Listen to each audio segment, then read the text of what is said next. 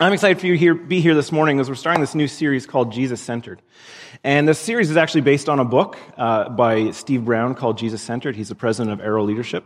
If you'd like a copy of that book, you can let me know. We can order some copies. You have to pay, but we can order some copies.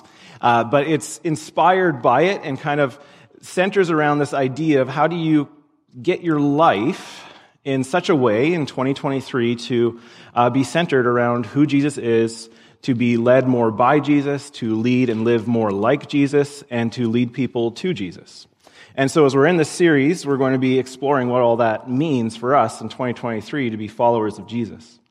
And we're going to start off with kind of an assessment a little bit of where we are with Jesus.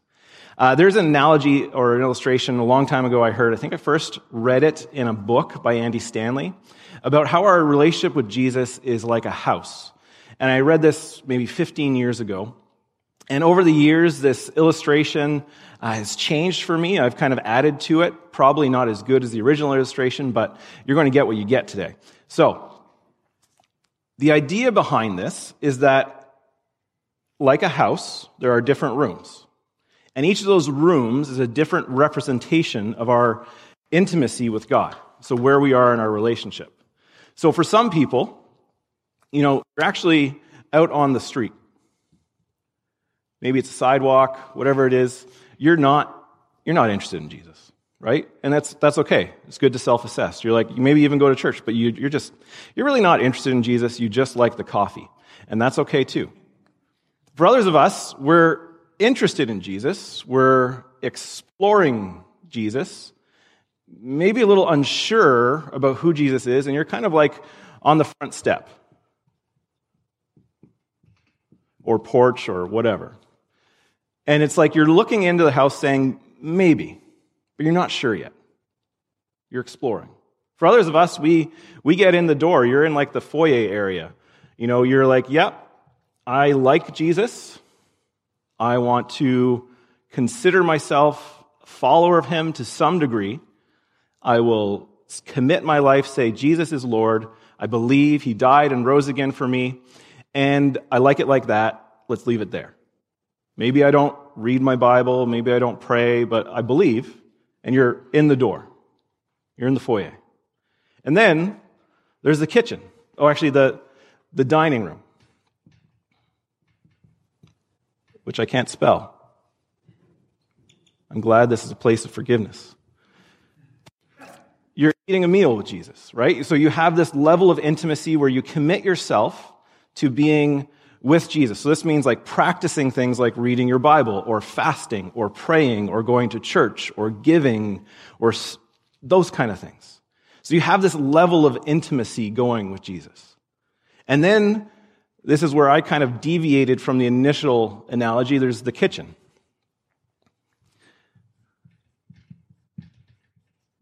And in the kitchen is where what do you do in a kitchen?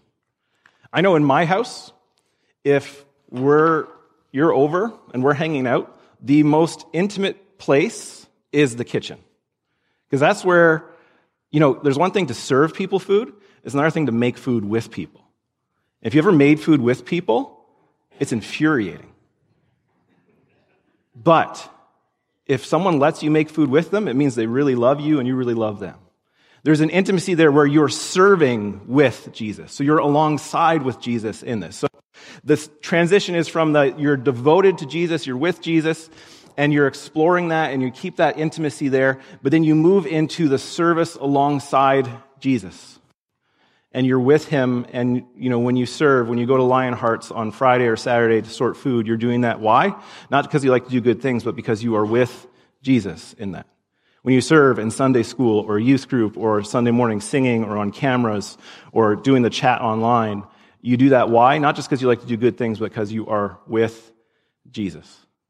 So this is an analogy that I read a long time ago. People have used it in different ways. When I used to be a youth pastor, one of the volunteers used to use it as an analogy was a restaurant. Like, where do you sit in the restaurant with Jesus?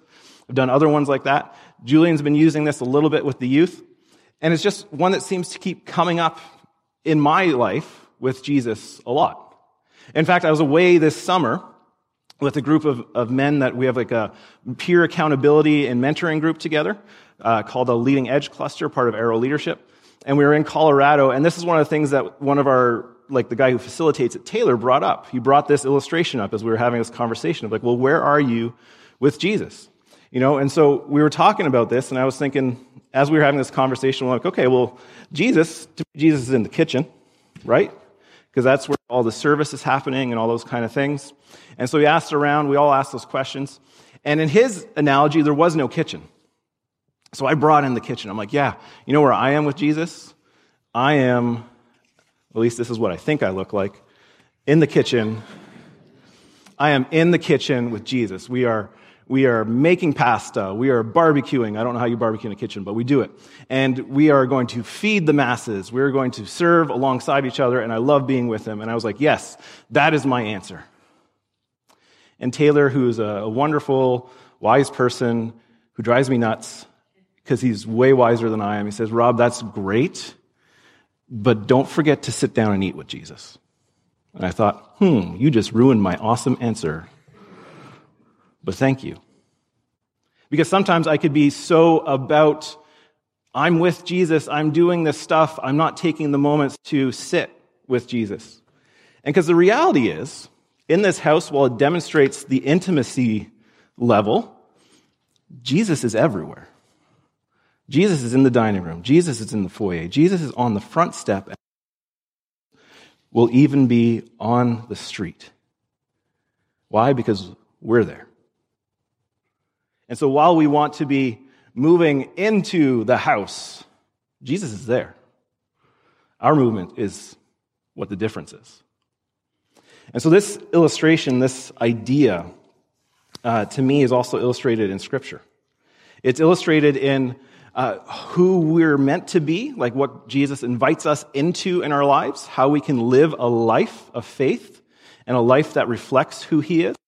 And it's also just in the stories that unfold and the encounters that happen in Scripture. And one of those encounters is one that some of us might be very familiar with, which is the story of Martha and Mary. If you've been to church for a while, it's a passage that some of you have been exposed to. You've heard people preach on it. You've read it yourself. If you've been part of one of those Bible reading programs, you've read it in the Gospels. So you're familiar with it. And sometimes that familiarity can make us miss some things that are going on there. And my hope this morning, my prayer this morning for us is that as we look at this story, as we pause on it, we can reflect on it in our own way for ourselves and make ourselves ask the question, well, maybe who am I in this story? Or what room am I in this house? And where is Jesus in relationship to that? So the story comes up in Luke's gospel, in Luke chapter 10. And so Jesus has been teaching. There's a wonderful story just before this, the parable of the Good Samaritan. And he's teaching, and then they're traveling. And so it says this in Luke 10, starting at verse 38. It says, as Jesus and his disciples were on their way, he came to a village where a woman named Martha opened up her home to him. Now, this is a very common practice in the Eastern world. Some of you are very familiar with that, is that you show hospitality. So he is welcomed into this home and is being shown hospitality. And she had a sister called Mary who sat at the Lord's feet listening to what he said. But Martha was distracted by all the preparations that had to be made. She came to him and asked, Lord, don't you care that my sister has left me to do the work by myself? Tell her to help me. Let's pause there. So, again, we're familiar maybe with the story for some of us if we've been in church for a while. Maybe we haven't been in church for a while, so this is maybe newer to us, and you have an advantage when that's new. So the story, there's Mary, there's Martha. Martha opens up her home. It's interesting they say it's Martha's home, not Mary's home. So Martha opens up her home, invites Jesus and his followers in, and she's in the kitchen. She's making a meal. She's going to make it great. They're going to have a wonderful meal. She's doing all the preparations, and she glances into the living room, and she's like, why is Mary there? There's a couple things going on here that's easy to glance at and pass. One of them is the language of sitting at his feet. The language of sitting at his feet, when you sit at the feet of a rabbi, means you are a follower of that rabbi in the first century world. As a follower of someone who sits at their feet, they are listening to the rabbi. Make sense? They're right there. But as they listen, they look to apply into their life what they're hearing. They are a disciple. Women don't sit at the feet of rabbis. Ever. Mary broke a cultural standard. Jesus should have known. Martha doesn't like it. Martha says, tell her to help me. Why? Because that's her place in the kitchen. That's where women belong. It's not me, it's them. I'm not saying that. Someone's going to clip this on the internet, and it's going to be horrible. Culturally, for their time, for their world, to have a woman to sit at a rabbi's feet was inappropriate, not just for the woman, but for the rabbi. He would be disqualified. She would be cast out. Not going to happen. But it's happening. And it's happening with Jesus. So why is Jesus doing this? Well, he just broke down a wall culturally and said, hey, guess what? Women and men, we can all work together. Wouldn't say Jesus is a feminist, but maybe I would. But he makes this important moment, in this moment, as Martha's saying, okay, well, no, get her back in. Look at all I'm doing. And what is she doing? She's just listening to you. She's just learning from you. She's just being your disciple. And so Jesus replies, Martha, Martha. The Lord answered, you are worried and upset about many things, but few things are needed, or indeed only one. Mary has chosen what is better, and it will not be taken away from her. That's a pretty strong statement. Mary is doing something she should not be doing, and Jesus says, no, that's the best thing she could be doing, learning from me. What a significant statement. So there's the cultural reality of Jesus just elevated the status of this woman, but all women in general, to a level that they were not given in the first century world. But there's also the reality of Jesus says, hey, I see how busy you are, and yeah, it's going to be great, and I can't wait to eat, but actually, better than what you were doing was following me, being my disciple. Better than being busy to do everything for everybody else, better than, working every Sunday at church and, leading a small group and leading Sunday school and making coffee for people and, going and sorting the food on Friday nights. And better than doing all those things is sitting at my feet.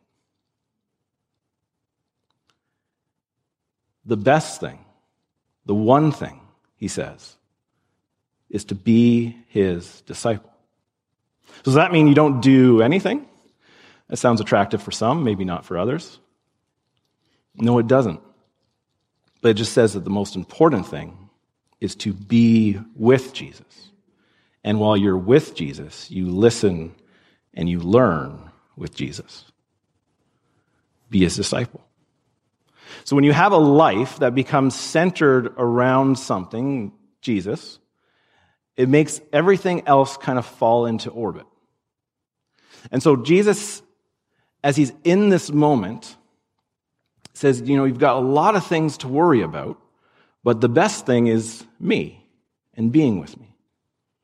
The text in the NIV, which we read from, says that Mary was distracted. Have you ever been distracted? Maybe right now you're distracted. Maybe there's a moment, maybe if you're online at home and there's a cat, I know this happens in my home, and the cat is just being, well, a cat, and you're distracted. Or maybe it's here. Maybe, you hear a noise and you're like, I wonder what that is. Or maybe you're looking at me and being like, wow, how can he have such a wonderful beard? That's so distracting. And you have all these things that come up and we get distracted. You go to work and you get distracted. Maybe you're distracted by work. Maybe work is the distraction. Maybe it's just Netflix. Maybe it's food. Maybe it's being busy. Most of us get distracted because there's so much going on. There's so much going on in our daily lives. There's so much going on in the world that it's easy to get so overwhelmed by all of it that we just take 5 seconds with everything that we never really focus on anything. And Jesus says, yeah, there's a lot to think about. There's a lot to be busy with. But there's one thing that really matters: sitting at my feet. Do our distractions prevent us from sitting at Jesus' feet? Do our distractions, which might not be that bad, there's nothing wrong with what Martha is doing. She's making food, she's showing hospitality, good things. But do our distractions, maybe our own making food, maybe our own caring for our kids, maybe our own jobs, maybe our own schoolwork, whatever it might be, good things, but do they take our focus away from Jesus? Here's the thing. In Mary and Martha's home, the food would have been made. It might just be a little bit later if both of them were sitting at his feet. When we sit at the feet of Jesus, when we choose to be disciples, it doesn't mean that all those distractions go away. It doesn't mean the responsibilities go away. It just means instead of being your focus, Jesus is your focus. And all those things come into the right place when he is the focus. So when you're in a house, in your relationship with Jesus, there's a meal to be made, there are friends to have over. What does it look like? What room are you in? If you're in this story of Martha and Mary, are you at Jesus' feet or are you just busy with stuff? Where are you? Where do you fit in? Where do you want to be? In Martha and Mary's story, think about it. How would Martha have felt to be told this by Jesus? How would you have felt to be told this by Jesus? Maybe you are someone who's gone to church for a very long time, and you do a lot of things. You give your tithe, your regular offering, you pray a lot, you read your Bible a lot, you help out in Sunday school, you help out in audiovisual, you help out in, cleaning up and snow removal. You do all kinds of things. You make coffee. And imagine one day you're doing all those things, and Jesus says, why aren't you hanging out with me? Why are you so busy that you're not taking time to be with me? I'd be hurt. I'd be like, but I'm doing all this stuff. And you're there, and it's really for you, but it's not being with him. And so it's easy for me, personally, to be stuck in the kitchen thinking I'm with Jesus, making the meal, and forget to be sitting down and eating a meal with him and experiencing the storytelling and the hope and the love that he gives. So where are you in this story? So I've got 3 questions to ask you. First is, where are you in the house? Honestly, maybe you're not in the house. Maybe you're on the street, and that's okay. You're like, I do not want to go in that house. I am here because somebody brought me here, and that house is ugly. I don't like the decor. Nothing about it is good. Maybe that's how you feel. That's okay. It's totally okay. But maybe you were there once, and you took a couple of steps onto the front step, and you're thinking, maybe it's not as bad as I thought. And it's starting to rain out here. Maybe I should get inside. Or maybe you've made it into the house. And you're like, okay, learning, I believe, just not sure if I'm ready to sit down for a meal. Or maybe you've stepped in to have that meal. Or maybe you've gone into the kitchen. Where are you? And the second question is this: where do you want to be? It's one thing to say, you know what, I am on the street, but do you want to be there? Where do you desire to just stay out forever? If you do, okay.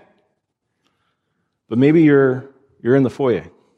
You're in that little entrance. Maybe it's just a mudroom. We don't know. Is that where you want to stay? If you've ever been invited over to someone's home and you just stayed in the entryway, how weird would that be? Right? Do you really want to stay there? Maybe they were all watching the World Juniors and it's actually in the basement. It's not even on this board. But you just stay in the foyer and wait till it's over. Well, you just missed out. Is that really what you want to miss out on? Where do you want to be? Maybe you've been sitting down for that meal and you're realizing the food's running out. Do you want to go in the kitchen? Do you want to start serving? Do you want to be with Jesus in your service, not just serving for the sake of serving? Where do you want to be? Where are you, and where do you want to end up? And the third thing is this, and this is an important one, and I've said this before. Where are your feet pointed? And what I mean is this. You might be in the foyer, which isn't a bad place to be. You're like, okay, I believe in Jesus, but are you facing the door, looking to get out? You know, it's one thing to even have your head turned, but if your feet are pointed somewhere, that's the direction you're going to go to. Maybe you're on the step, but you'd really love to be sitting down for that meal. Well, are your feet pointed to the street or into the house? And that means, what are you doing to take those next steps, to move in the direction you're pointed in? Jesus is there, no doubt about it. But where are your feet going to take you? What you choose to do will make you go in whichever room you find yourself, or the street. That's your choice. Each of us has that choice. So where are your feet pointed? Here's the thing, and this is the thing that I love about Jesus. There's many things to love about Jesus, so don't get me wrong. But I love this. Wherever you are is where he is. So you could be out on the street. Guess what? Jesus is going to meet you there. He might just walk beside you, never say anything, but he's there. Because one day you might want to take a step onto that front step, and he'll be there too. That's the amazing thing, is that wherever you are, Jesus is, and he will meet you there. James, the brother of Jesus, says in James 4 that when we come near to God, God comes near to us. When we choose to take steps in the right direction towards God, God honors that. When your feet are pointed into the house, God honors that, and he meets you there. So when you're on that front step, wondering if you're going to make it in the foyer, Jesus got his arms wide open for you, waiting, respecting, loving. Where your feet are pointed is where you'll end up. But wherever you are, Jesus is there as well, no matter your situation. When we choose to take those steps in, we choose to sit at the feet of Jesus. And when we sit at the feet of Jesus, we say, I follow you. So where you go in that house, I'll go with you. What you do, I will emulate. Who you love which happens to be everybody, I will love. That's what it means to be Jesus-centered. It means to be led by Jesus, to accept that he is the one who guides us. It means to live and lead like Jesus, so how we live emulates that. And it means to lead other people to Jesus, sharing the story of what the difference is that Jesus makes in your life, and inviting others to come in the house. Because it gets really lonely when it's just you. Today, we get the opportunity to sit at the table with Jesus in communion. In communion, for those of us who've taken those steps, got inside the house, say, I choose to sit at Jesus' feet, I choose to follow Jesus, we get to all join in at the table. We're not all there. Not all of us have stepped into the house, and that's okay. But if you have, we want to invite you to share in the meal with Jesus. And when we share in this meal, we're remembering that he died and rose again for us, for the forgiveness of our sins, and for us to have hope.